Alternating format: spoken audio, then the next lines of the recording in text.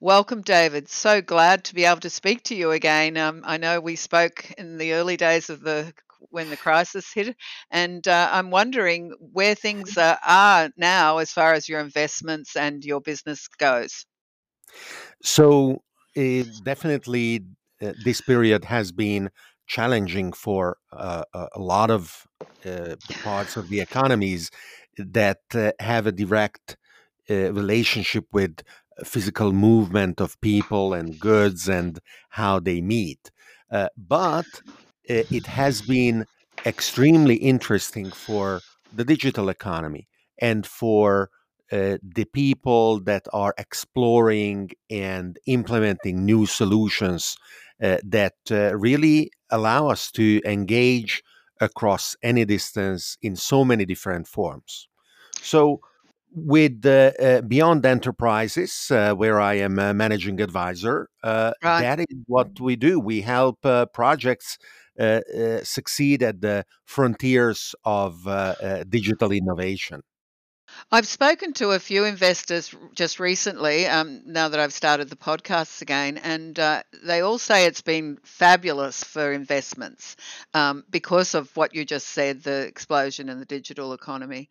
Um, but obviously, there's also huge ramifications, as you mentioned earlier, globally of suffering and loss of businesses and totally changed the world. Really, I don't think it'll ever go back to be the same.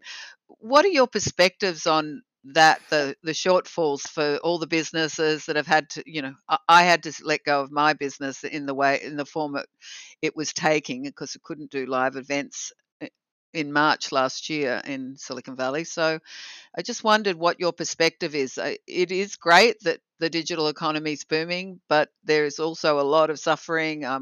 There's also people like losing it mentally because of all the restrictions. Do you have any perspectives on that?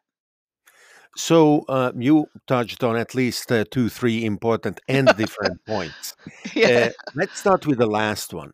Okay. Um, I think it is absolutely crucial that our global conversation around mental health becomes more transparent, more relaxed, less prone to fall into easy prejudiced reflexes.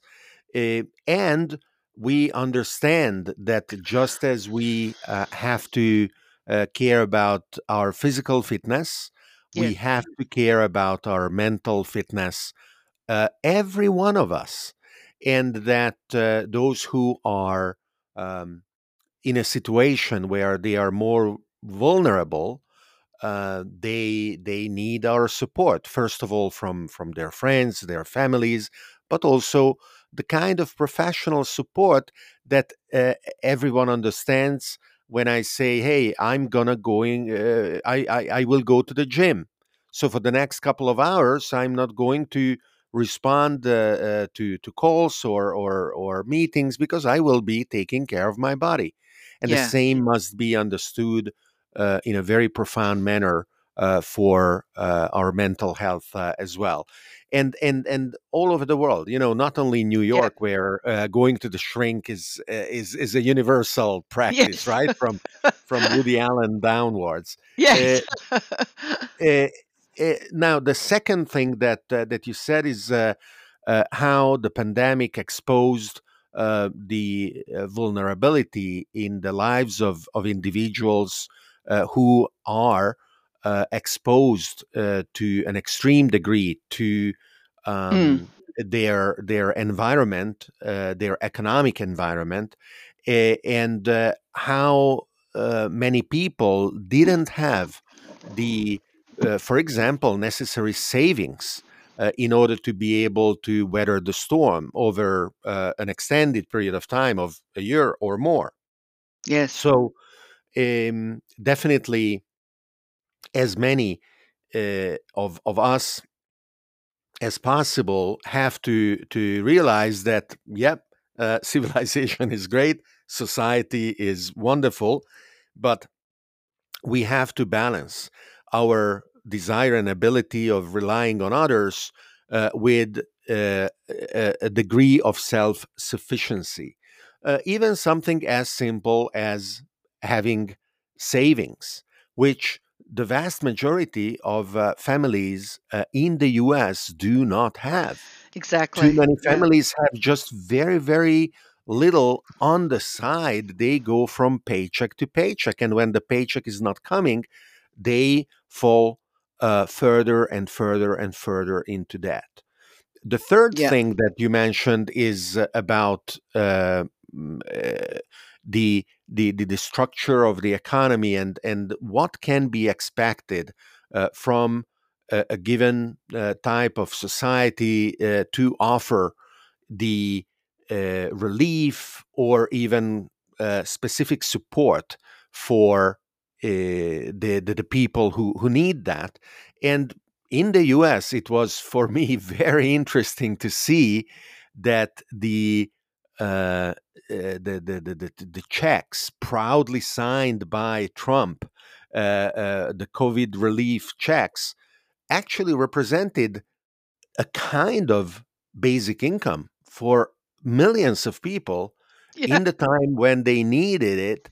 And so it potentially broke some kind of a dogmatic stance, and it did show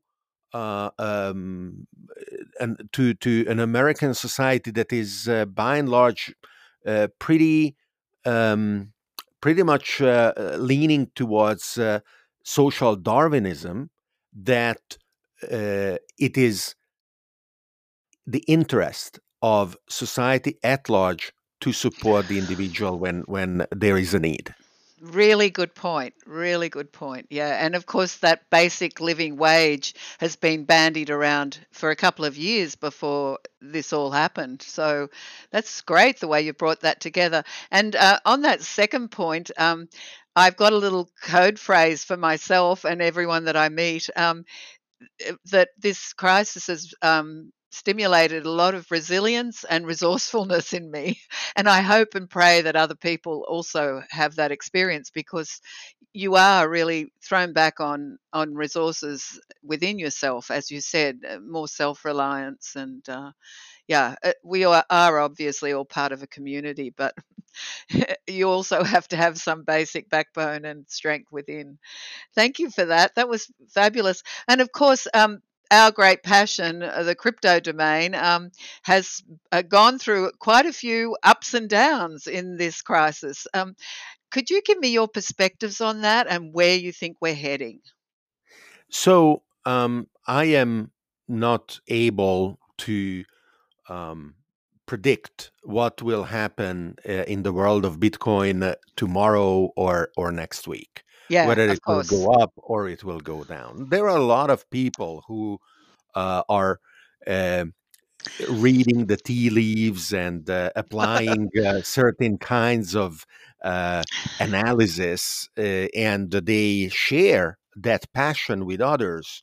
So sometimes their projections become, at least in the short term, self fulfilling prophecy, amplifying the volatility of of Bitcoin and other crypto because of that kind of behavior that aggregates a lot of people around.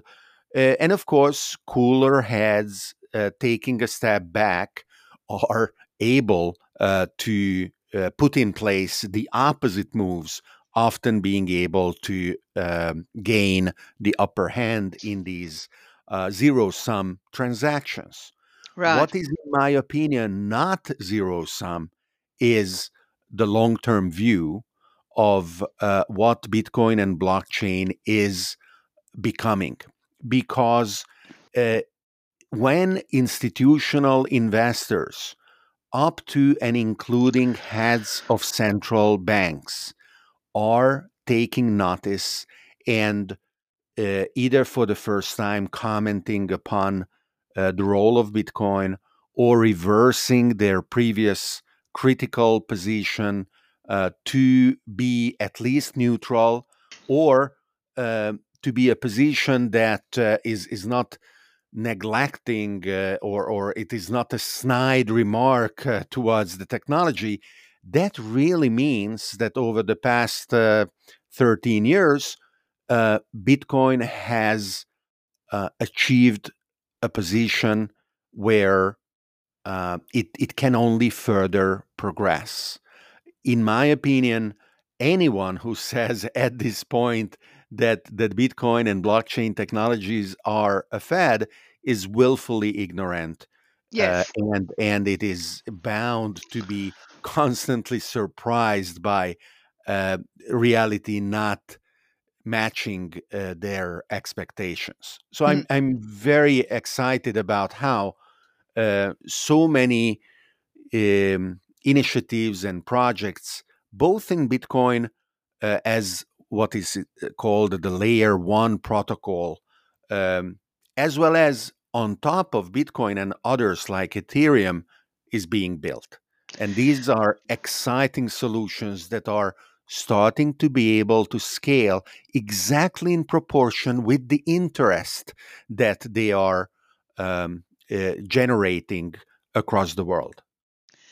And how do you feel about the fact that countries, obviously El Salvador has led the lead in that, using Bitcoin as a currency?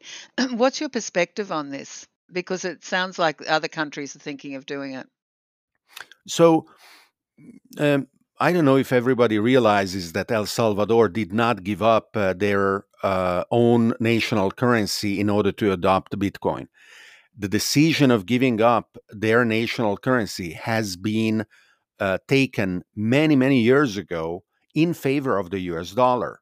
The so Yes. called dollarization is something that El Salvador shares with other countries that decided, for one reason or another, that it was better not to um, reap the rewards of monetary sovereignty if it came at the cost of having to manage their weak currency in a smaller economy, potentially in a country where the separation of economic and political power is not sufficient, and corruption is rife.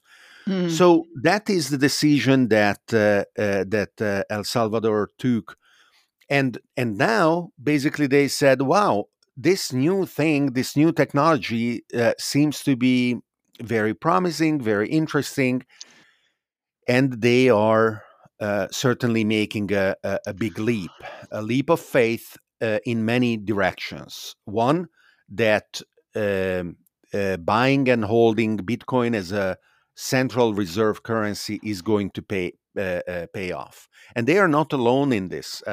The United States, for example, have had the opportunity of holding on to Bitcoin reserves many times, and each time they decided to instead sell the Bitcoin they gained, for example, through criminal proceedings. Yes. Um, Famously, Tim Draper, an investor, was the winner of the auctioning off of the Bitcoin previously held at Silk Road, and that purchase blossomed into a multi-billion dollar worth of Bitcoin holding.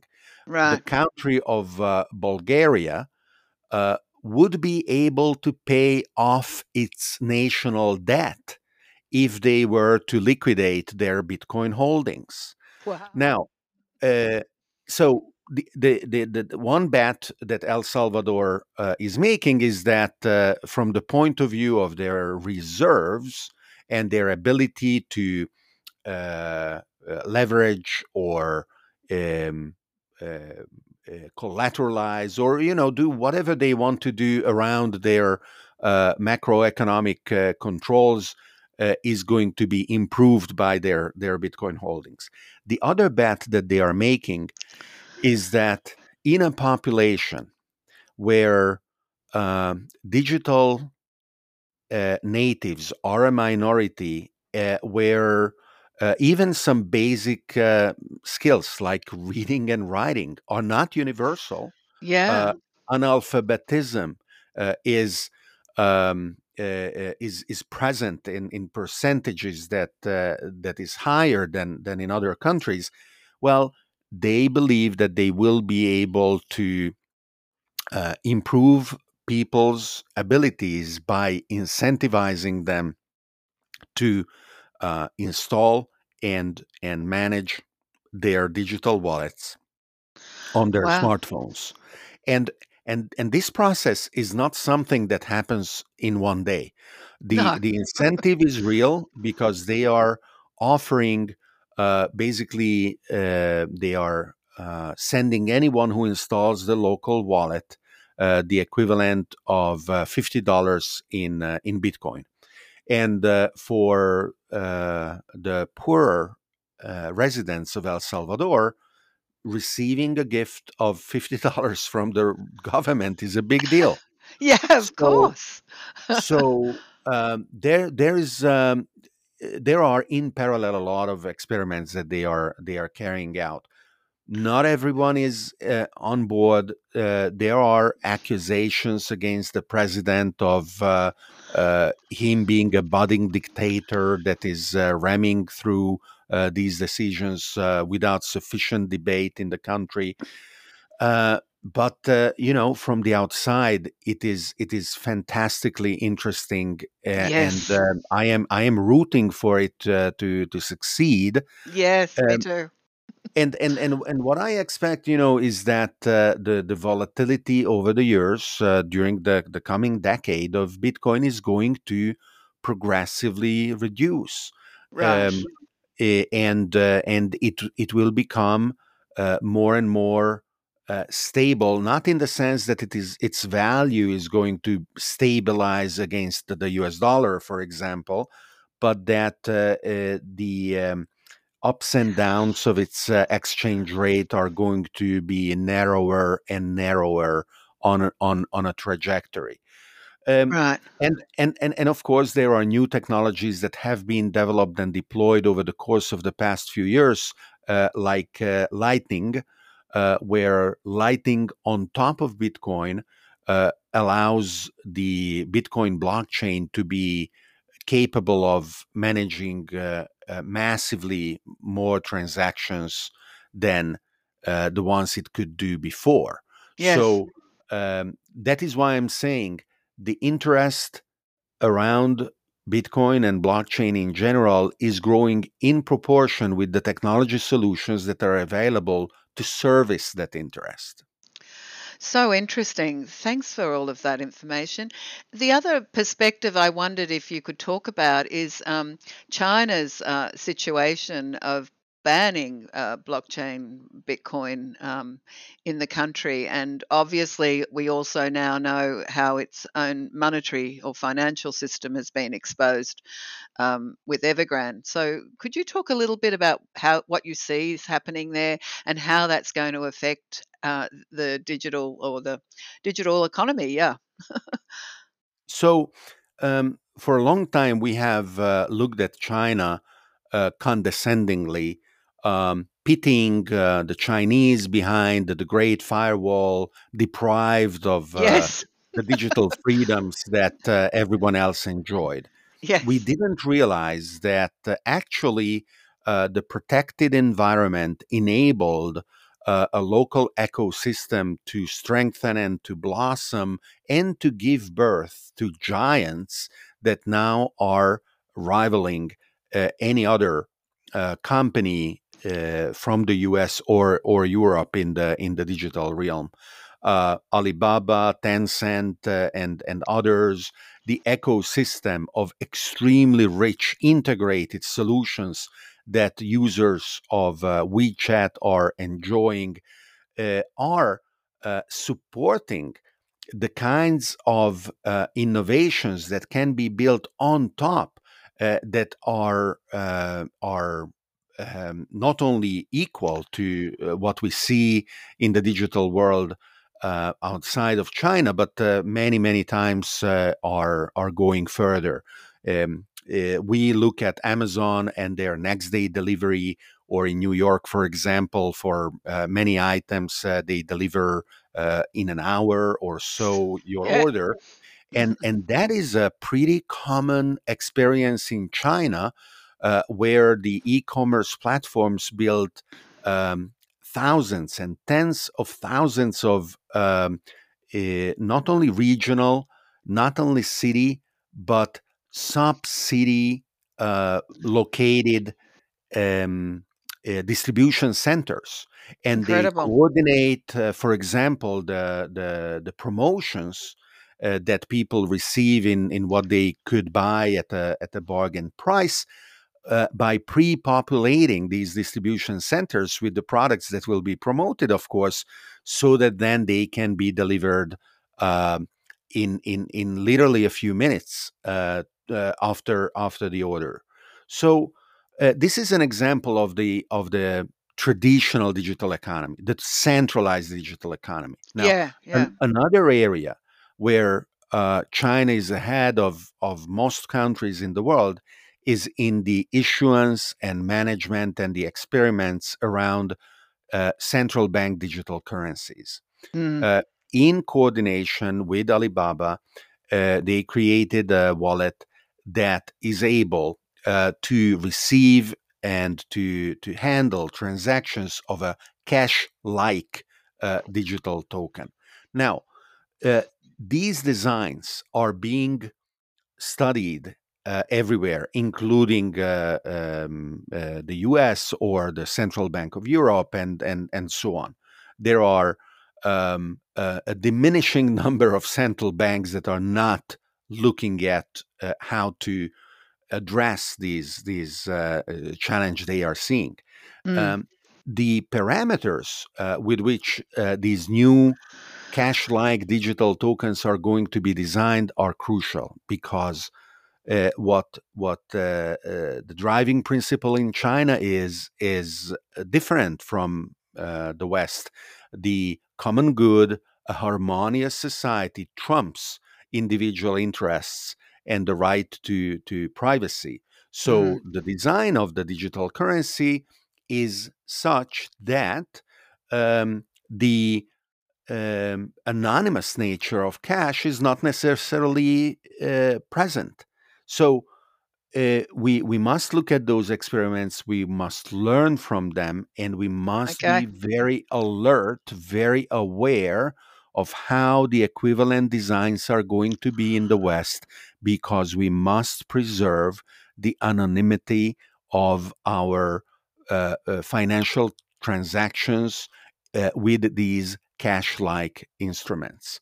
Yes. Already, they are limited. So when you travel, for example, anytime you could be stopped at a border control, and if you have more than $10,000 or equivalent with you, you have to fill a form, or it will be taken away from you.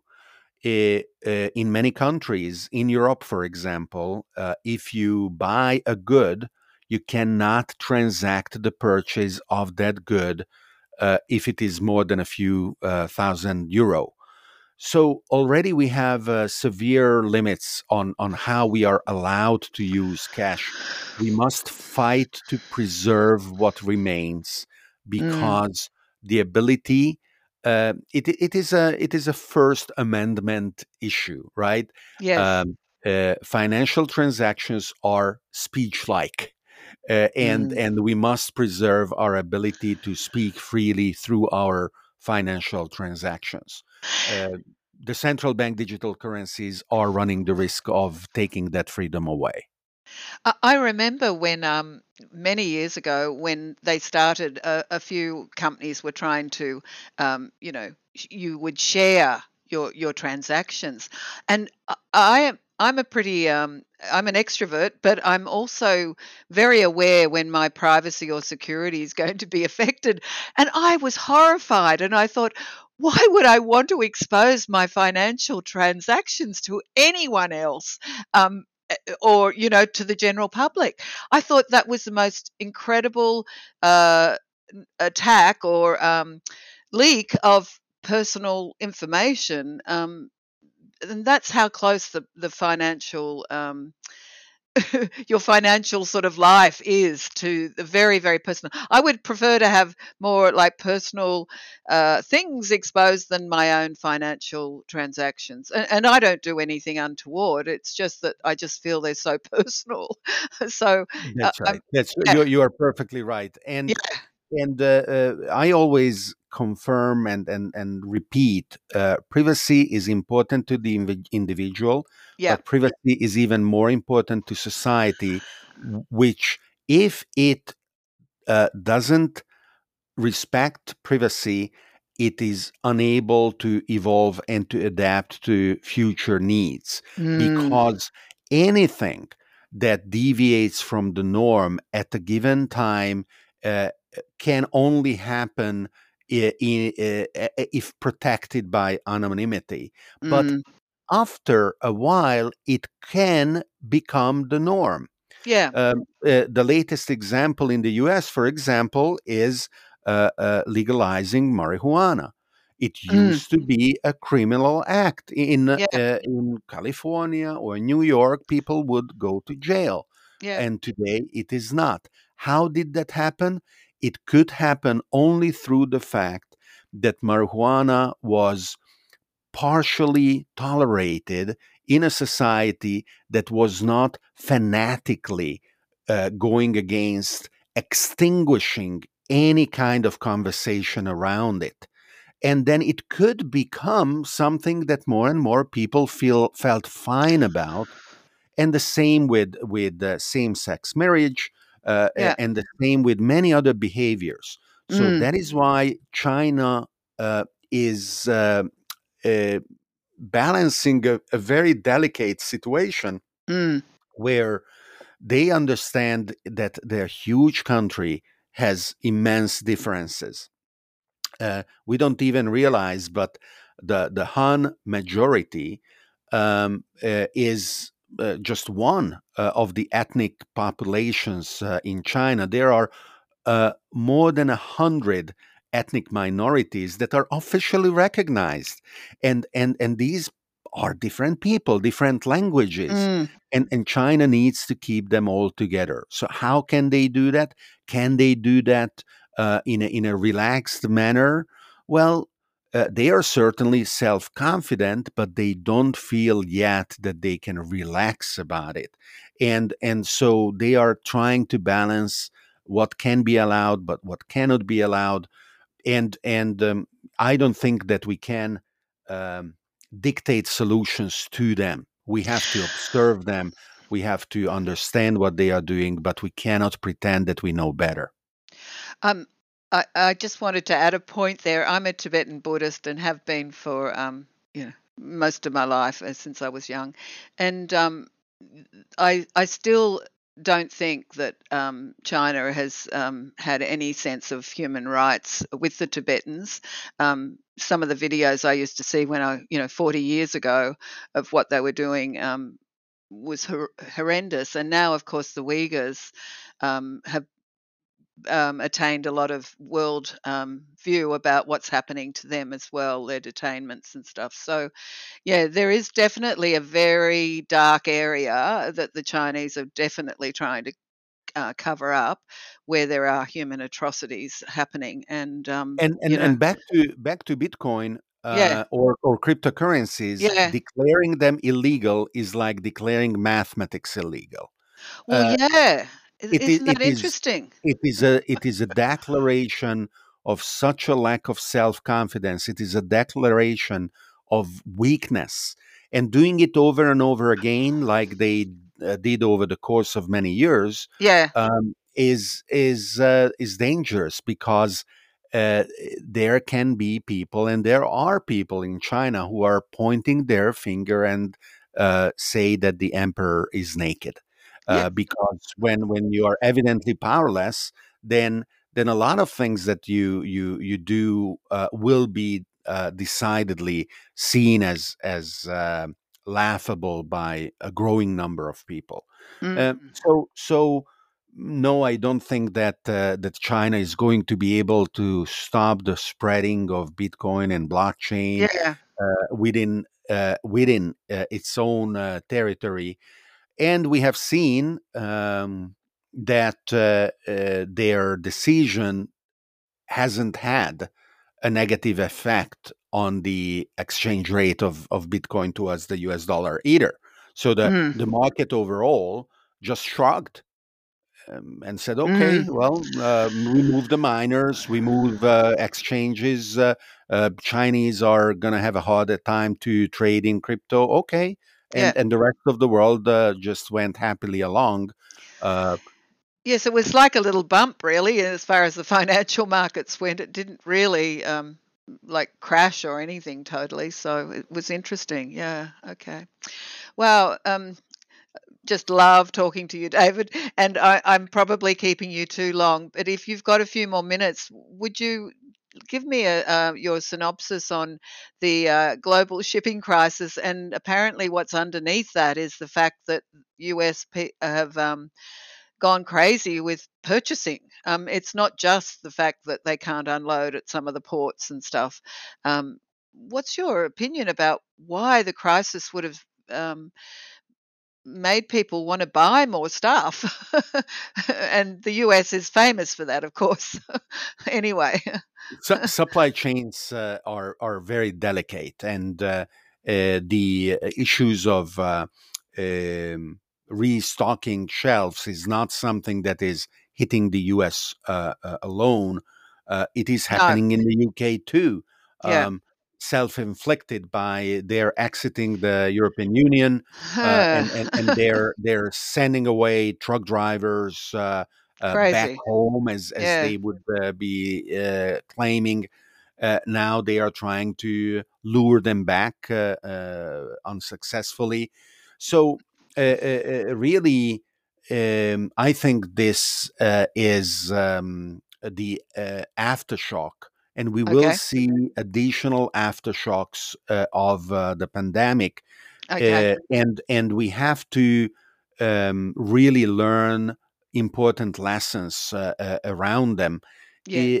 There are so many ways that we can learn if we keep alert, analytical, open minds. Yes. Ransomware attacks. What are they doing? They are Yes. strengthening our digital infrastructure. They are Yes. exploring vulnerabilities, and every time an organization is impacted, well, their peers hopefully are immediately running to check if they are vulnerable too. Yes. Um, when regulators are crying wolf around wonderful innovations like DeFi, which are exposing to sophisticated financial knowledge waves of people who previously were shielded from them, well, regulators don't realize that these people deserve to learn.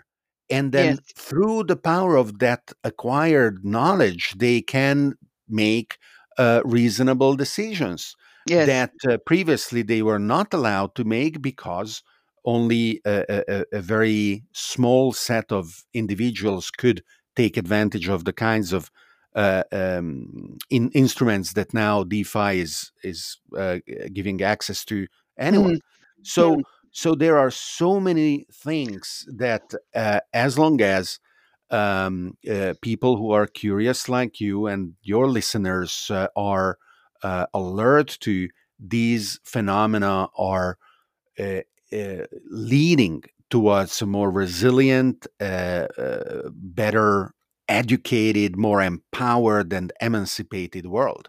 And that is what is supporting Bitcoin, the understanding that technology is a key to the world of the future.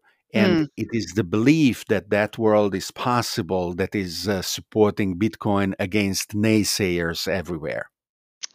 So inspiring and such a fantastic, wise perspective. I really appreciate talking to you again, David. And it's made my day, and I'm sure it's going to make my listeners' day.